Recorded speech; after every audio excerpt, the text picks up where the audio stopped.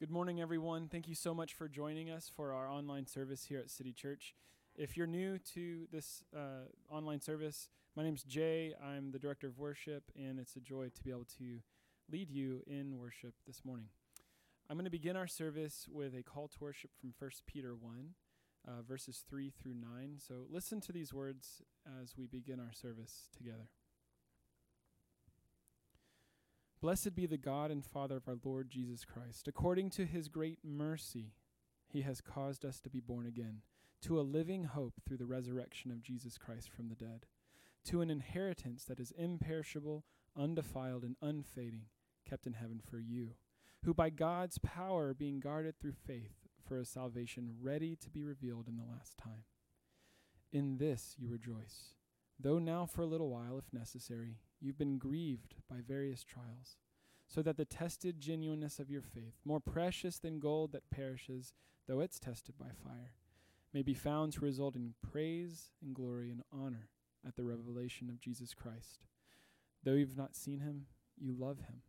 Though you do not now see him, you believe in him and rejoice with joy that is inexpressible and filled with glory, obtaining the outcome of your faith, the salvation of your souls.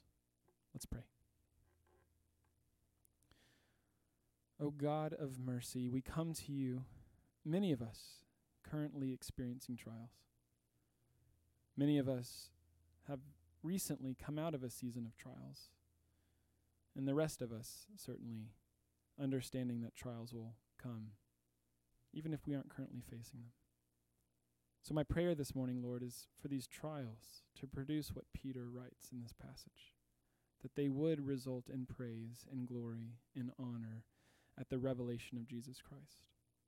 Use these trials of our lives to strengthen our faith in you, that we would worship you. And may we lift our heads this morning in the middle of our trials and remember your mercy toward us through the living hope found in Jesus Christ. Help us look toward the inheritance that you are keeping for us in heaven. But until we receive this inheritance, may we sing together in the midst of our trials and worship you, our good God. Please meet us here today through the power of your Holy Spirit. We pray all this in Christ's name. Amen.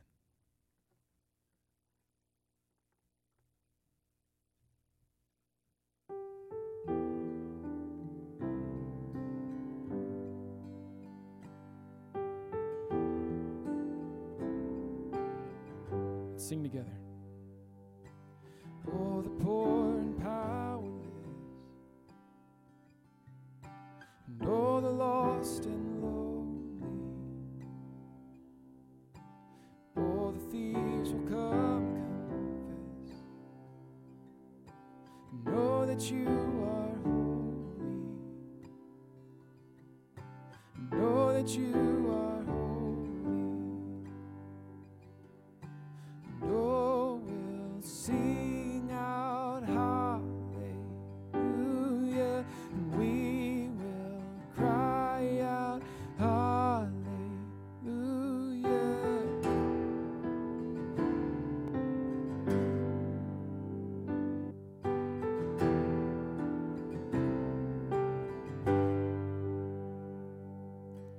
All the hearts who are content, and all who feel unworthy,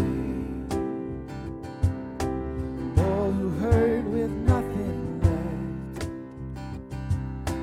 know that you are holy. Oh, we'll sing out hallelujah, and we will cry out hallelujah, and oh, we'll sing out hallelujah, and we will cry out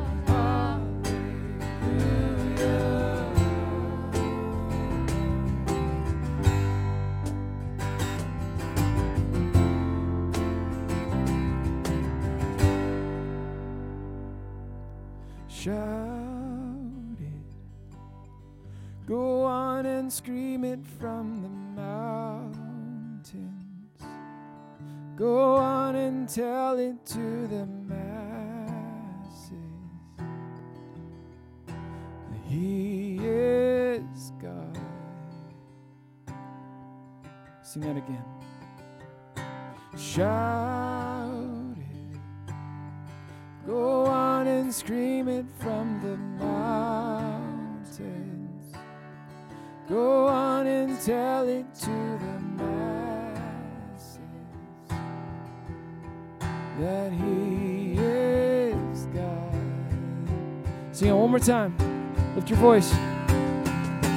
Shout it.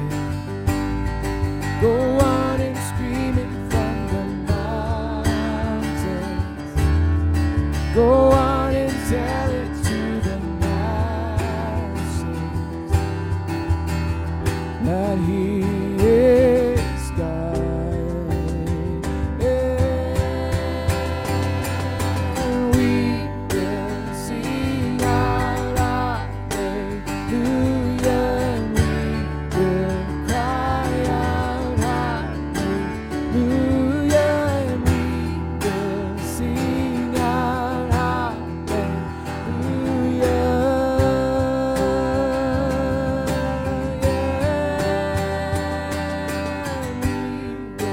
Sing out hallelujah, and we will cry out hallelujah, and we will sing out hallelujah.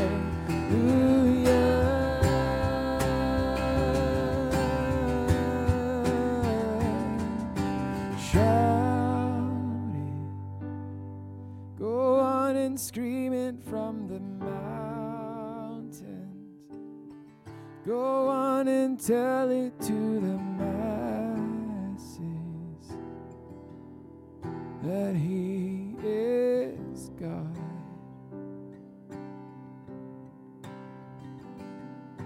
Shout it. Go on and scream it from the mountains. Go on and tell it to the masses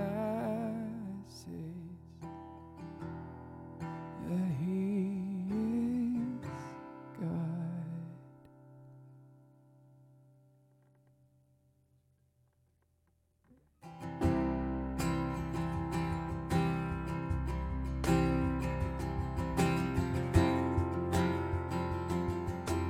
Sing when peace like a river.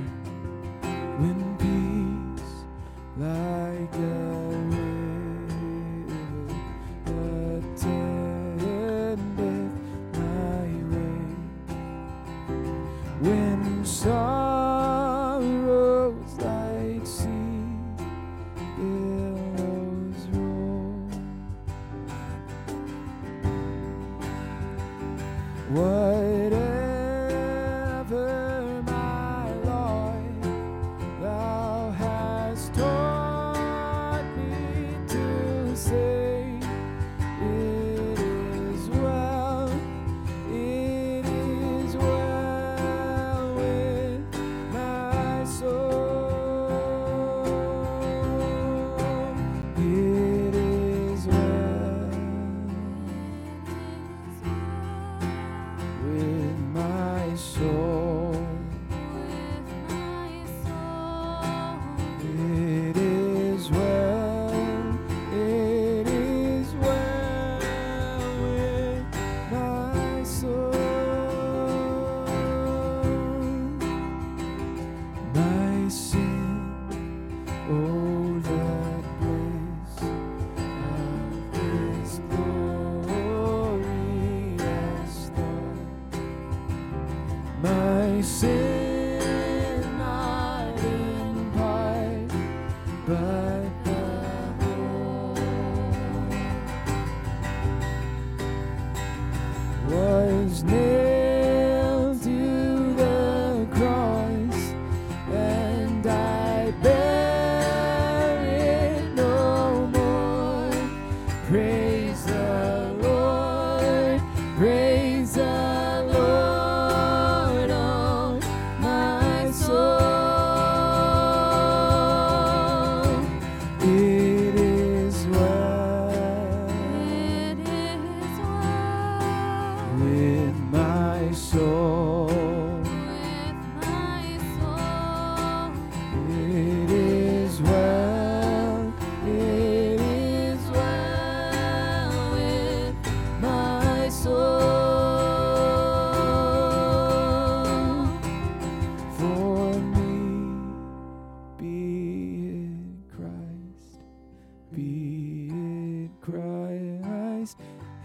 place to live. If Jordan above me shall roll, no pain shall be mine, for in death as in life thou wilt whisper thy peace to my soul. It is well, with my soul. It is well with my soul. And Lord, hasten a day when my faith shall be sight. The clouds be rolled back as a stroll. The trump shall resound, and the Lord shall descend.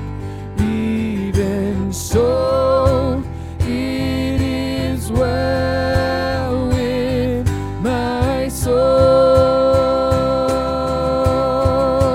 It is well with my soul. It is well with my soul. It is well with my soul. It is well with my soul.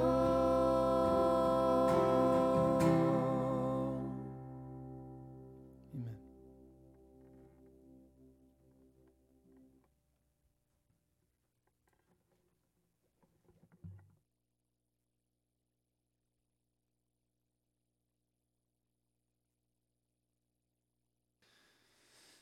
City Church family, it's great to be with you, especially with you students that might be watching or listening. I want to say congratulations, especially to those who are graduating, and I'm really sorry the last year and some change has been the way that it has been for you. So those of you who are graduating, congratulations. Praise God for sustaining you even though it's been a really difficult season. We love you very much. If we haven't been able to see you very much, I hope that we will be able to connect at some point in person, even on down the road if you're going off somewhere else for a job or whatever the situation might be. My name is Chipper. I'm one of the pastors here at City Church. We are a church aspiring to be an authentic community, walking with God in our city. We would love to get to know you. One of the best ways that can happen these days is when you fill out a virtual connection card, citychurchgnv.com/connection. citychurchgnv.com/connection. Please consider going there, just putting your name. Let us know you're watching.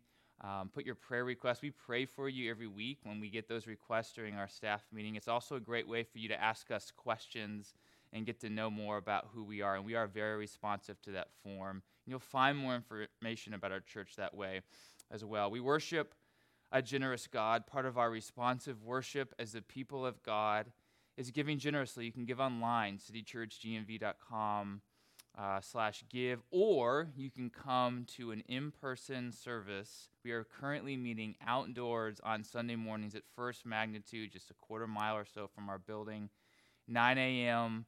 and 10:45 a.m. So if you're watching this and thinking, man, I'd love to get to know those guys, you can do that outdoors right now, 9 or 10:45 at First Magnitude. We would love to see you. In fact, this week we are having a baptism celebration between those services at 10:20 a.m. So if you live in Gainesville and you happen to be watching this really early on Sunday morning, you can actually sprint out to First Magnitude and get there by 10:20, and you can join us for this baptism celebration. Our community groups will continue to meet for another 5-6 weeks. They go on a break from Memorial Day weekend to July 4th weekend, but it's not too late to participate. So you can go online, citychurchgnv.com/cg, citychurchgnv.com/cg. All the information is there. Those groups are generally meeting outdoors, or if not, they're meeting online. But most are meeting outdoors these days. Again, it's not too late. Great way to connect with people, get to know people from your community. Thank you to those of you who made our Music of the City night possible on Friday, this past Friday night. Really wonderful time. Several musicians from our church played songs, several musicians from the community. We raised some money for the Gainesville Fine Arts Association. It was just altogether fantastic if you missed it. And we do something like this again down the road. I hope that you will participate, you'll come and watch. And again, thank you to those who actually played their music to help us raise these funds. It was a beautiful night together as a church family. One more announcement coming up. Monday, May 3rd at 7 o'clock, we are actually starting a 4-week class on civic engagement. 4-week class on civic engagement. Monday, May 3rd, and it's going to be 7, basically to 8:45, and it's in the sanctuary. So this will be the first event we've really had in our sanctuary since February of 2020. And so again, if you live in Gainesville, Alachua County area, we would love to see you. It will be some of it will be teaching, a lot of discussion, and this will be we're going for it. We're going to be talking about how our faith applies to things like political engagement, race and justice, things like that. So Monday, May 3rd, starting at 7 o'clock until about 8:45, 4-week class, and I hope that we will see you there. And you can find more information on our website. Now, I am very blessed to let you know that we are, for the first time since February, there's a lot of firsts today, first time since February of 2020, we are actually having a guest preacher here at City Church. He's not really a guest because he and his wife are very faithful members of our church, but Brian Caple will be preaching for you. He's married to Diane. As I mentioned, faithful members of our church. Brian has been basically a senior pastor, solo pastor of Spar Baptist Church for a number of years. Before that, he was a worship pastor in Ocala, in Miami, and then before that, Melbourne. So lots of years of faithful pastoral leadership musically and in preaching, and so it's a gift from God that he is going to be bringing the word for us. A couple of things that tell you something about the grace of God and how good he has been to our church family. Back in July of 2020, we actually went to Brian, myself and Ryan, and said, hey, can you please prepare a backup sermon? There's a good chance we're going to need it this year. You know, if someone gets sick or gets some exposure to COVID, can you have a backup sermon ready to go? And Brian agreed to do that, and he picked the passage from James that he's going to be preaching for you right now. And interestingly, that was before we ever decided to do a sermon series in the book of James, which began in January. So we assumed we would need this sermon, and we didn't need it, and we didn't need it because no one was getting sick or exposed. And so eventually we started an actual series in the book of James, and time went on, and we said, okay, Brian, if we get to James chapter 5 and we still haven't needed your backup sermon yet, you are preaching your sermon in James chapter 5. I wanted to mention this just to kind of let you know that God has really, really, really, really blessed us these last 12 months and helped us through a very fraught and difficult time. He's given us a lot of stability, and he's protected us. And so praise his name for that. Also, the second grace I want to mention is that this is what Brian is preaching on now is something that he's really lived. And so he's not preaching just theoretically here. He's preaching from real life. And so with that being said, I would love to welcome Brian Caple.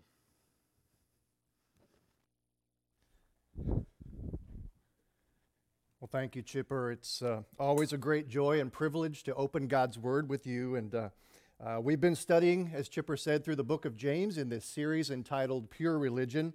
And we'll pick up today where we left off last week in James chapter 5. And so I invite you to open your Bible to James chapter 5 and read along as I read Scripture. And it'll also appear on the screen. But James chapter 5, beginning with verse 7. Be patient, therefore, brothers, until the coming of the Lord. See how the farmer waits for the precious fruit of the earth, being patient about it until it receives the early and the late rains. You also be patient. Establish your hearts, for the coming of the Lord is at hand. Do not grumble against one another, brothers, so that you may not be judged. Behold, the judge is standing at the door. As an example of suffering and patience, brother, take the prophets who spoke in the name of the Lord. Behold, we consider those blessed who remain steadfast. You have heard of the steadfastness of Job, and you have seen the purpose of the Lord, how the Lord is merciful and compassionate. But above all, my brothers, do not swear, either by heaven or by earth or by any other oath, but let your yes be yes and your no be no, so that you may not fall under condemnation. Let's pray together. Father, we thank you for the privilege of joining together, for the technology that allows us to do this virtually. We thank you, Father, for your word. And as always, Lord, our prayer is that as we deal with the text, as we open your word and we feast upon it, that your Holy Spirit would give us understanding and illumination to know what you are communicating to us. But Father, also that he would give us wisdom to know how to leave this time together and to live out your word in obedience. We love you, and we ask all of these things in Jesus' name. Amen. Well, whether we realize it or not, we've all been better schooled in the subject of suffering. We didn't sign up for the class, but we got enrolled anyway. The coursework has been rigorous and it's been comprehensive. It's included learning experiences that were both personal and vicarious, both individual and corporate. And after a year of coping with a global pandemic, we just passed the 3 million mark in terms of global COVID deaths. COVID has become a prefix attached to a majority of our everyday activities, and it has radically altered the rhythms and the rites of passage of life. Births, weddings, funerals, graduations, holidays have just not been the same this last year. And as you know, it has also impacted church life. And so while we're on the subject, I'll do a little aside here. I'll give you an inside perspective on ministry. Ministry can be encouraging and exhilarating, exasperating and overwhelming. And that's on a good day and usually on the same day. Throw in pandemic and all of the challenges that come with that. And as a pastor, you find yourself trying to balance biblical mandates like don't forsake the assembling together of yourselves, as some are in the habit of doing. And balancing that with a biblical command that tells us to obey the leaders that have been put in place of authority over us. Recognizing that every decision that you make as a pastor has the potential to have significant impact on the entire church family, physically, emotionally, and spiritually. Our pastors have been so good to thank our volunteers, to encourage our church family for their faithfulness. And so let me encourage you, if you haven't already done so, to just say a word of thanks to our pastors, Chipper, Ryan, and Jay. And they would be the first to tell you that they have not walked through this process alone. Our elders and our deacons, our ministry assistant, our ministry interns, a team of people who have given them guidance through this process. And so just take an opportunity, if you would, to express your gratitude and thanksgiving for everything that they have done for our church family. Because the reality is, we have been forced to adapt in ways that we could never have imagined. We've also seen graphic reminders that suffering is no respecter of persons. Perhaps you saw the image last week of Queen Elizabeth II sitting isolated and alone in the royal chapel there in Windsor Castle, attending the funeral of her husband of 74 years, Prince Philip. Royal funerals are planned way in advance, and it's estimated that it was originally planned for about 800 attendees. And instead, in the age of COVID, there were 30 family members attending his funeral. In addition, we're witnessing significant civil, political, and social upheaval in our nation, as well as new and ongoing tensions around the world. And so let's be honest. We would be justified in feeling like we live in one of those snow globes and somebody has come along and shaken it, and we're just waiting for things to settle out.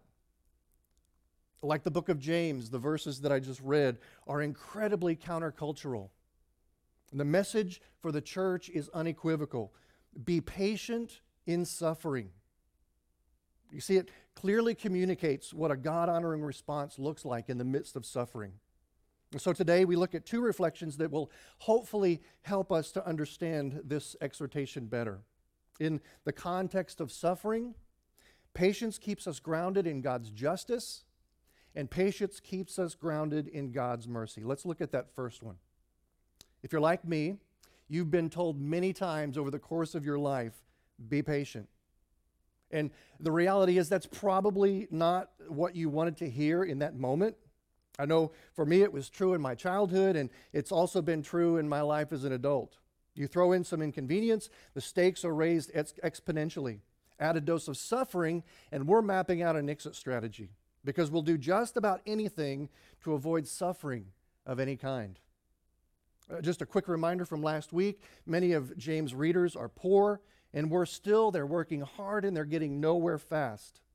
Not because their hours have been cut, not because they've been furloughed or laid off.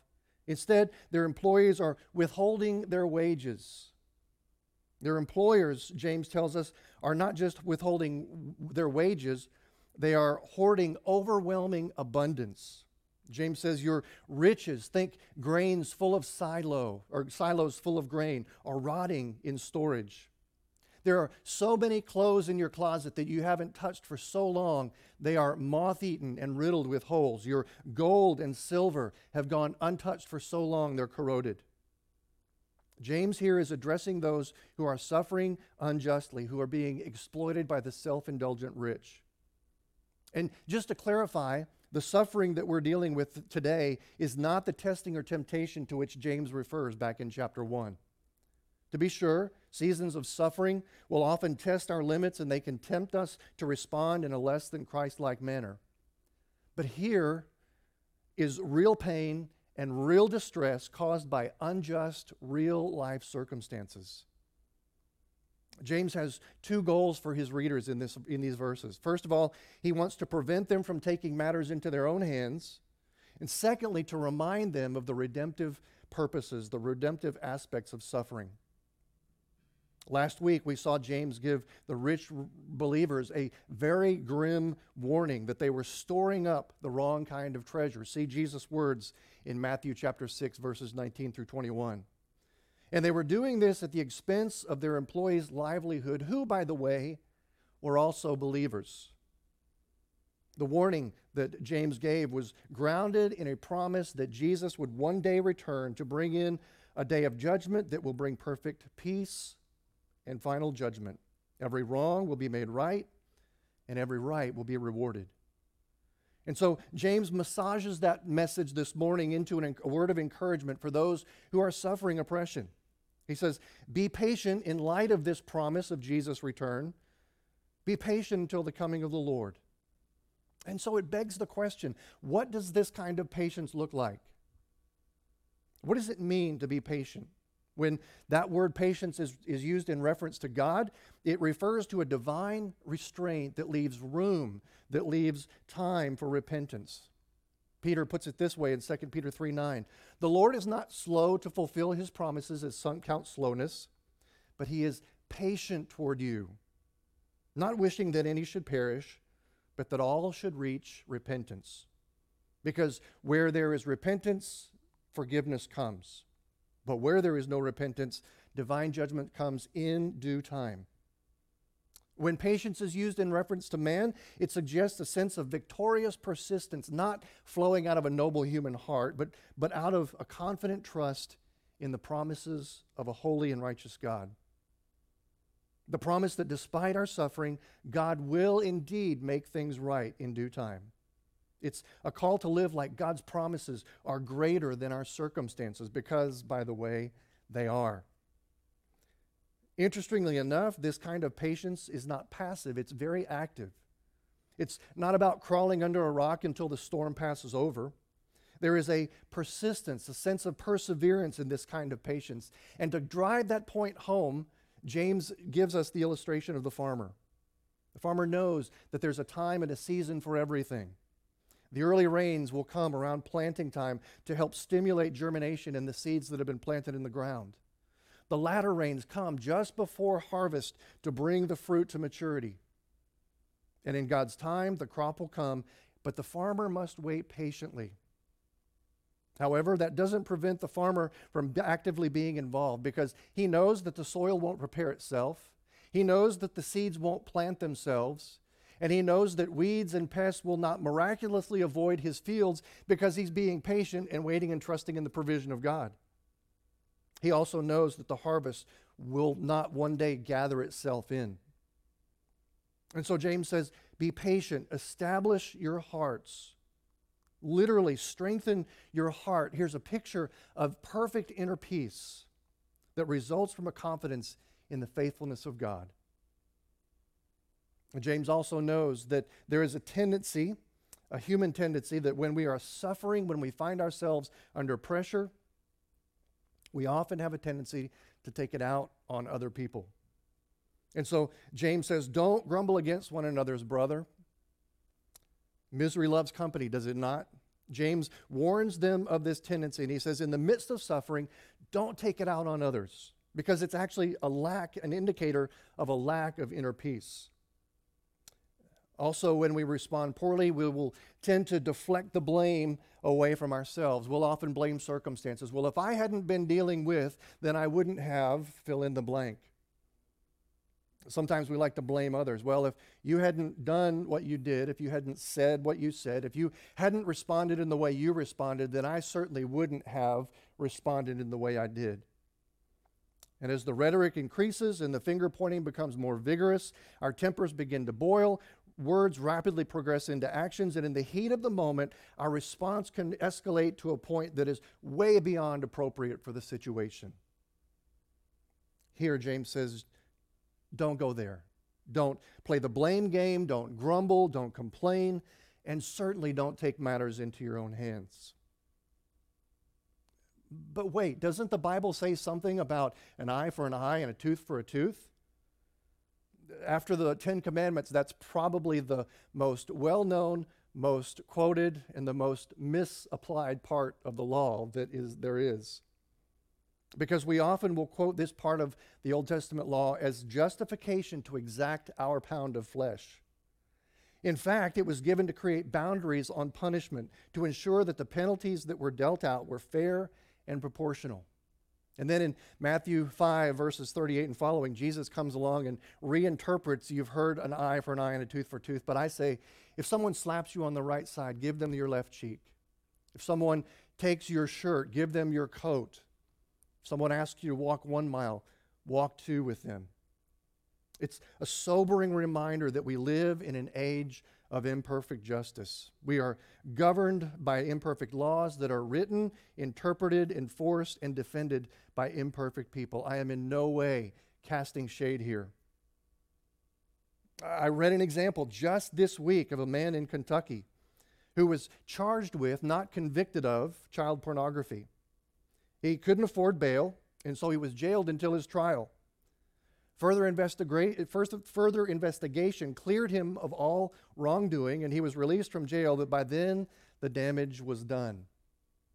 In a deposition, he said that because of the false charges, he couldn't get a job, he could no longer live in his own hometown, and he couldn't maintain a relationship. He said, quote, "My reputation, it's shot. I've got people that I've known for years won't have anything to do with me anymore because they believe the law." And then came the final slap in the face. He got a bill in the mail for $4,008 to recoup the cost of his incarceration. All perfectly legal under the Kentucky Constitution, revised statutes, and common law. A law that was probably intended to conserve taxpayer funds was for him injustice heaped upon injustice. So we have to remember that when we seek justice in this life, we aren't seeking perfect justice. We just can't. It's just not possible. We can only hope to do our very best. But the justice that Jesus will bring will be perfect. It will be absolutely flawless. His final judgment will be fully righteous and absolutely just, neither too lenient nor too harsh. There will be no drop charges. There will be no false convictions. And lest James' poor readers here get too smug, James says, whatever you're thinking, however you're planning to respond, remember, two wrongs don't make a right. Your rich oppressors will be judged for their actions, but you too will give an answer for your response. James says, behold, the judge is standing at the door. It's an awareness of the nearness, the imminence, not just of judgment, but of the presence of God himself. And hopefully that awareness will bring us to a point where we are more quick to forgive those who have offended us. And it's certainly hopeful that that awareness will make us more aware in those times that we have offended others, and we will more quickly, more readily seek restoration and reconciliation. Now, it's important, James is not advocating passivity in the face of injustice here. Certainly, where there is injustice, where there is oppression, we are to work to address those issues, to do everything we can to change those circumstances. But ultimately, having done all we can, we have to trust the results in our efforts to God, because he is working out his purposes in all things. Patience keeps us grounded in God's justice, but it also keeps us grounded in God's mercy. Two illustrations that James gives us. He says, first of all, as an example of suffering and patience, brothers, take the prophets who spoke in the name of the Lord. We can't go through all of the Old Testament prophets, but I chose three here. Elijah, a great prophet of God, proclaiming the truth of God.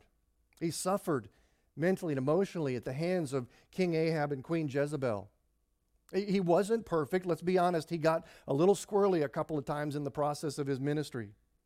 But the overarching trajectory of the ministry and the life of Elijah was one of faith and patience, characterized by suffering. Jeremiah, the prophet whose ministry was so hard, he is known as the weeping prophet. He also endured abuse with patience. He was put in the stocks, thrown in prison. He spent time in a dungeon. In fact, at one point, he cried out to God and he said, God, just one time, let me proclaim some good news. And even though that request was never granted, Jeremiah never grew bitter. He remained steadfast. Hosea married a woman that he knew would be habitually unfaithful to him. To paint a very graphic image and reminder of the unfaithfulness of Israel to God. He says, behold, look, we consider those blessed who remain steadfast. And you've also heard of the steadfastness of Job. Job lost all of his flocks and his herds. Think family business, savings, stock portfolio gone, his retirement fund completely wiped out. He lost all of his servants, the employees in his home and his business. He lost all of his children, and he lost his health. Listen to Job's statement of his circumstances in his own words. Job 19, beginning with verse 13. He, that is God, has put my brothers far from me, and those who knew me are wholly estranged from me. My relatives have failed me. My close friends have forgotten me. The guests in my house and my maidservants count me as a stranger. I have become a foreigner in their eyes. I call to my servant, but he gives no answer. I must plead with him from my mouth for mercy. My breath is strange to my wife, and I am a stench to the children of my own mother. Even young children despise me. When I rise, they talk against me. All of my intimate friends abhor me, and those whom I love have turned against me. My bones stick to my skin and to my flesh, and I have escaped by the skin of my teeth. This is profound suffering, which makes Job's statement of faith that follows next all the more remarkable. Just a few verses down, listen to how he states his faith in God. He says, for I know that my Redeemer lives, and at the last day he shall stand upon the earth. And after my flesh has been thus destroyed, yet will I see God in my flesh, whom I shall see for myself, and my eyes shall behold. James says, You have seen the purpose of the Lord. Everything that Job lost was restored twofold. His righteousness, seriously questioned by his friends, was vindicated by God. But more importantly, we are left with an example of steadfastness in great suffering. You see, even God's justice is grounded in his compassion and mercy. God has a heart for the helpless and the hopeless. He sees and he hears our suffering. The reality is, as harsh as it seems, patience is only perfected in the midst of suffering. And so, for the offender, judgment is an expression of God's justice, but for the offended, judgment is an expression of his compassion and his mercy. Then seemingly out of nowhere comes verse 12. Scholars don't agree on why it appears where it does. Some treat it as a separate command. Others relate it to the previous exhortations, as in James chapter 3, about controlling our speech.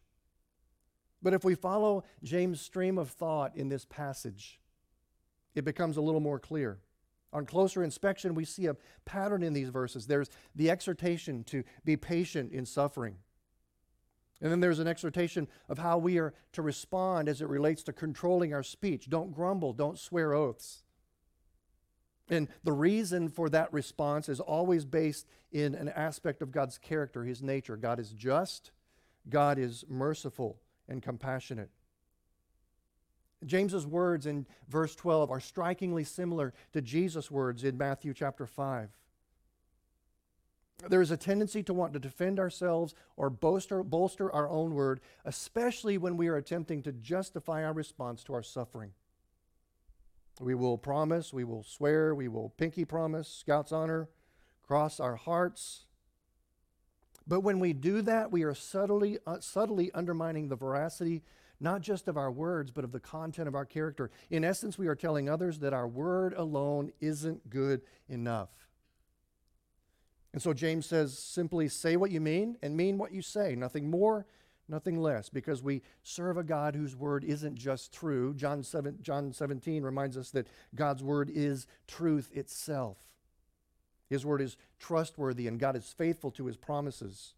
And we are called to live in that same trustworthiness and faithfulness. And readers, in case you missed it the first time, you too will stand before the judge. Jesus reminds us in Matthew 12 that we will one day give an account for every empty word that we have spoken.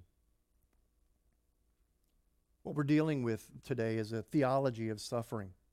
If there's been a question that's come to the surface over the years of ministry that I've enjoyed, it goes something like this: how can a loving, merciful God allow the suffering that we see in the world? And the short answer is, it's because we live in a broken world. And the brokenness of the world has filtered into every aspect of life.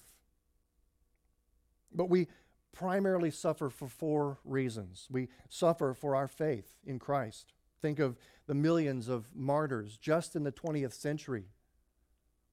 Men, women, and yes, children, who were not just persecuted for their faith in Christ, but were killed, gave their lives for their faith in Christ. If there's one consistent pattern throughout the history of the church, it is a pattern of suffering. And Jesus told us to expect it. We're blessed when we're persecuted. They did the same to the prophets. They did the same to him.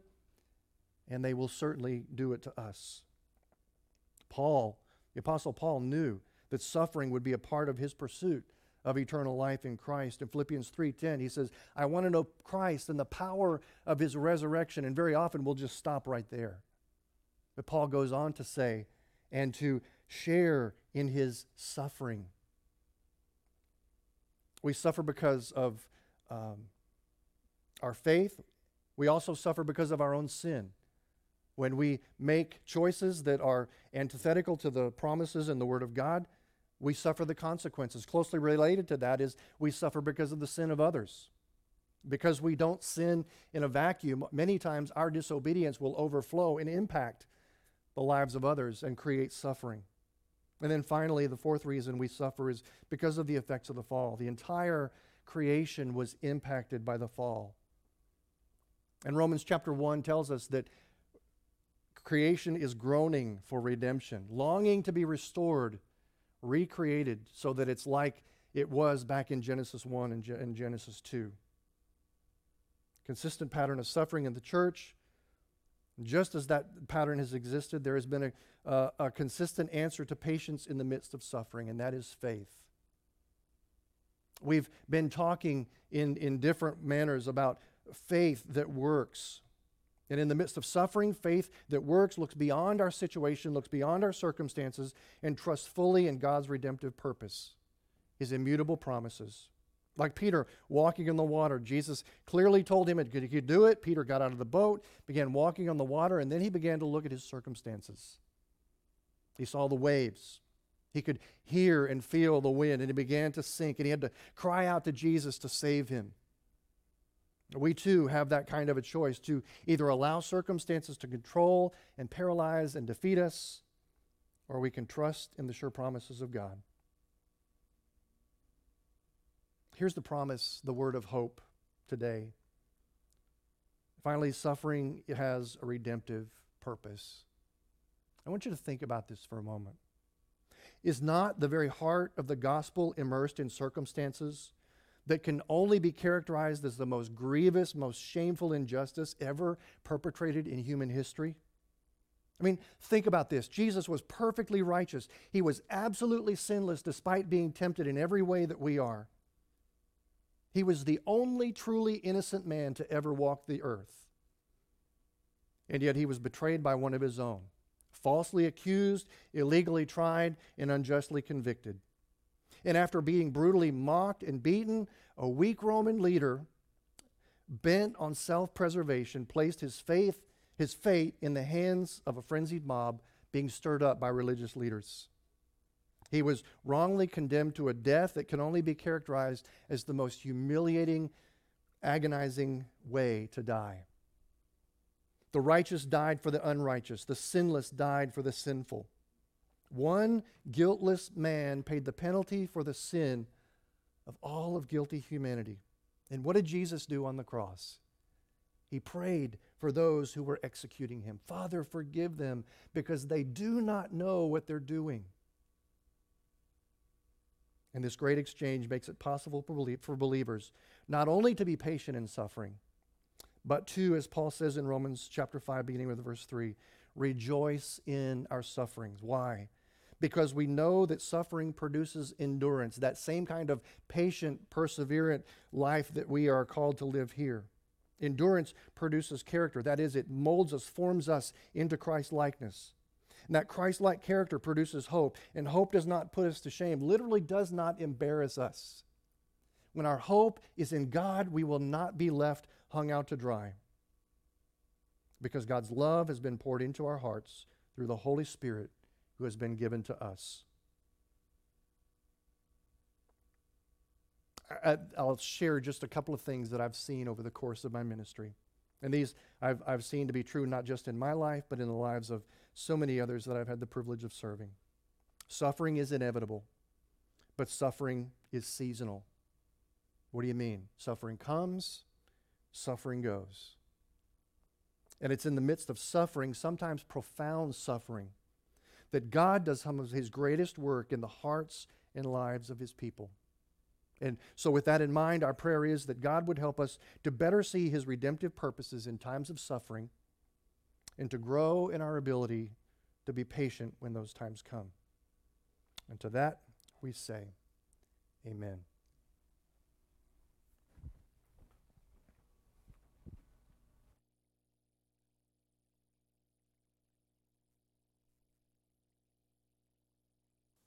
So, church family, every week we participate in the Lord's Supper together. And my goodness, I mean, it's timely every week. I always say this. I say it too much, but it's timely again. This meal that we are participating right now as a people of God, well, number one, it's an opportunity to be spiritually nourished in a way that actually helps us persevere in the midst of difficulties. Number two, it reminds us that Christ also suffered. And so we are walking with a Jesus who knows what it's like to experience extreme pain, just like Brian was talking about a minute ago. And it confirms the seasonality of our suffering. So even if you're one of those people who's thinking to yourself, you know, I understand that it's seasonal, but I have a lot of seasons of suffering. One day it will end. glory be to God. For the people of God, Christ will return, and we will be ushered into this new heaven, new earth, and their suffering will be no more. The Lord Jesus, on the night that he was to be betrayed, he shared a meal with his disciples. And during that meal, he took the bread and he broke it. And he said, "This is my body given for you. Do this whenever you eat of it in remembrance of me." And then in a similar manner, after the meal, Jesus took the cup. And as he poured it, he said, "This cup is the new covenant in my blood. Do this whenever you drink of it in remembrance of me." And then the Apostle Paul says, as often as we eat this bread and drink this cup, we are proclaiming the Lord's death until he comes again. And as I was just talking about, he's coming again because he rose again. And so his second coming is certain. And again, for the people of God, for the children of God, we will be with God forever in a beautiful and perfect city where mourning and suffering and sin are absolutely gone. They are no more. If you are watching this and you're a follower of Jesus, please, we would encourage you to participate in this meal in some way. Take whatever you have in your home that's closest to the bread and the cup. Do what you can. Do your very best. God totally understands the circumstances and the limitations that we're dealing with right now. If you're watching this and you would not say that you are a follower of Jesus, first of all, we're glad you're watching. Thank you for finding this YouTube channel or us on iTunes, whatever the case may be, and engaging. We would love to have a conversation with you. We would love it if you would reach out for us, but most importantly, instead of taking a meal that you wouldn't say that you believe in right now, we would really encourage you to just be reflecting on what we've been talking about. Christianity actually gives us hope in the midst of suffering. Would you put your hope in Christ Jesus even at this very moment? I'm going to pray for us, and then there will be a moment for reflection and prayer and to take those communion elements. Lord Jesus, thank you for giving us this meal that indeed reminds us that Christ also suffered. It reminds us that, Lord, you in your grace and mercy have given us resources to persevere just like this meal. And it reminds us that even though suffering comes and it comes, it will end for the people of God, for the children of God one day. And so we give you praise. I do pray that you would cause us, Lord, in this moment to kind of uncover sin and bring it to you, especially a sin that might be related to some of the suffering we're dealing with. That is some of that grumbling and complaining. If there's some of that we have that maybe has even been exposed during this service, I pray that we would take it to you and that we would freshly enjoy the grace of God in Christ. We pray this in Jesus' name. Amen.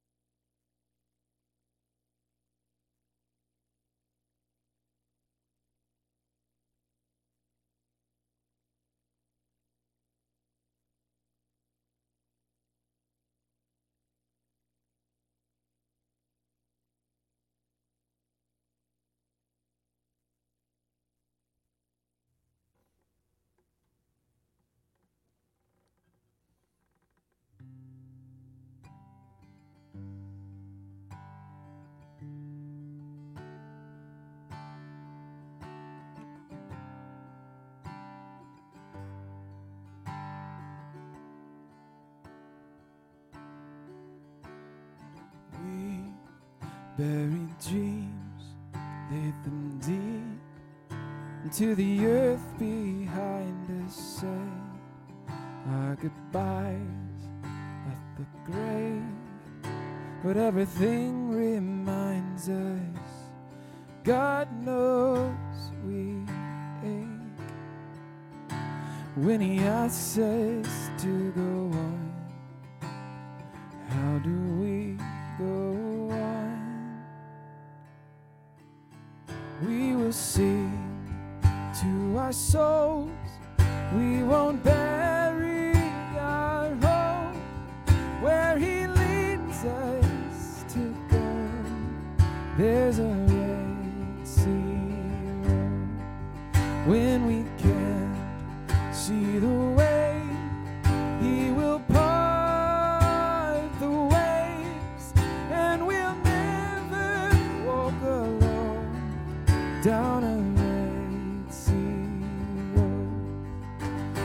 How can we trust when you say you will deliver us from all of this pain that threatens to take over us? Well, this desert's dry, but the ocean may consume.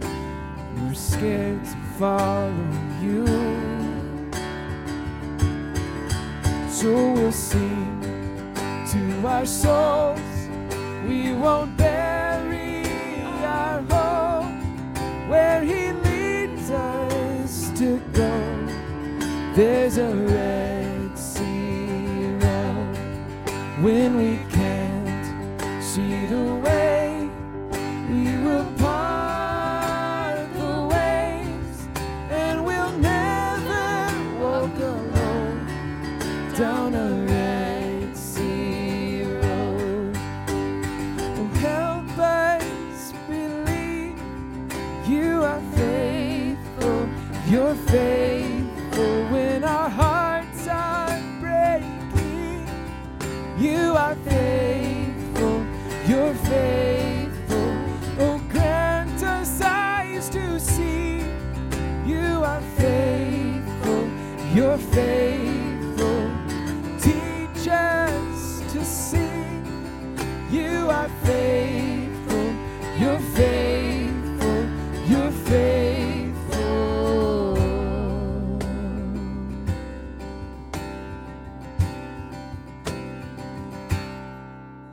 And we'll sing to our souls. We won't bury our hope where He leads us to go. There's a Red Sea road when we can't see the way. He will part the waves, and we'll never walk alone down a Red Sea road. No, we'll never walk alone down a Red Sea road. No, we'll never walk alone down a Red Sea road.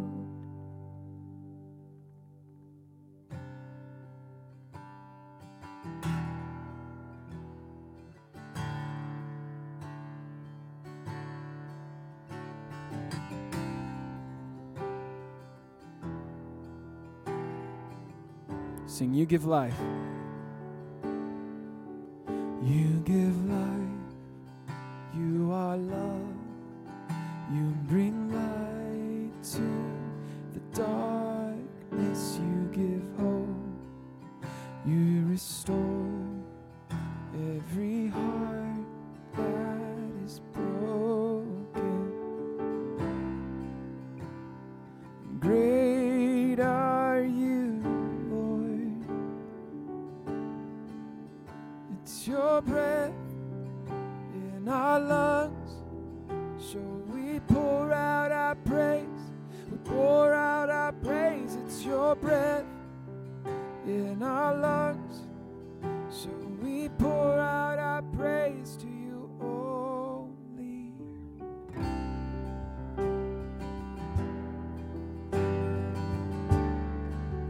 Sing all that again. You give life.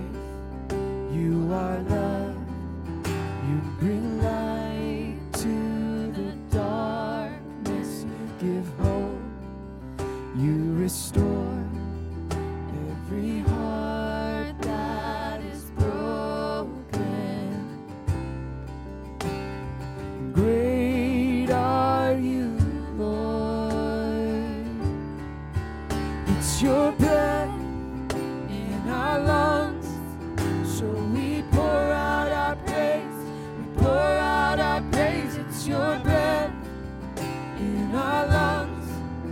So we pour out our praise to you only. It's your breath in our lungs. So we pour out our praise. We pour out our praise. It's your breath in our lungs. So we pour out our praise to you only.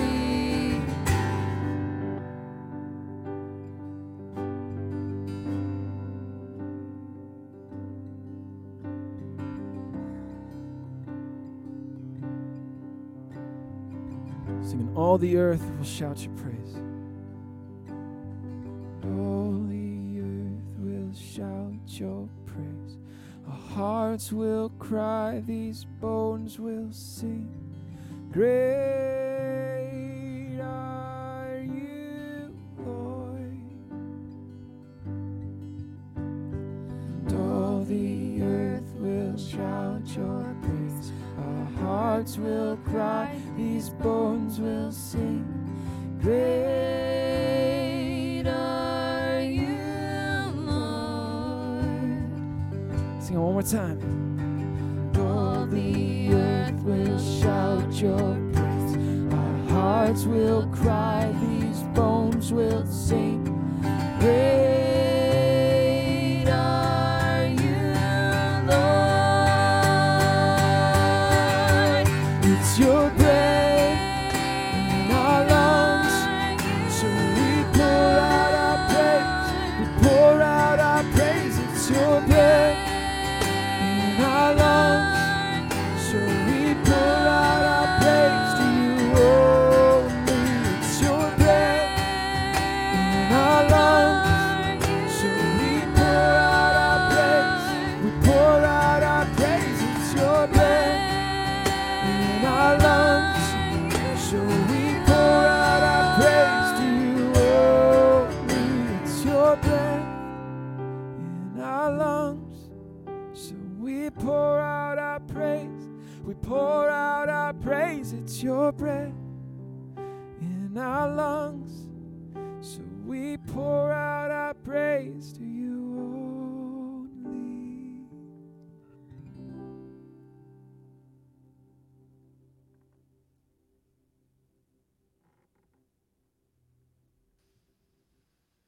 Thank you for joining us. Praise God for giving us this gracious opportunity to worship him, be strengthened in our faith. And again, if you're watching and you wouldn't say that you know Jesus, we hope that this has been a transformative time for you as well. We would love to have a conversation with you about what it looks like to put your hope in Christ Jesus. Hear this benediction, then we will sing the doxology together. May the Lord bless you and keep you.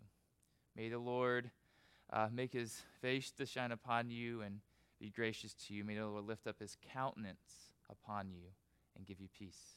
Amen. Praise God from whom all blessings flow. Praise him, all creatures here below. Praise him above, ye heavenly hosts. Praise Father, Son, and Holy Ghost.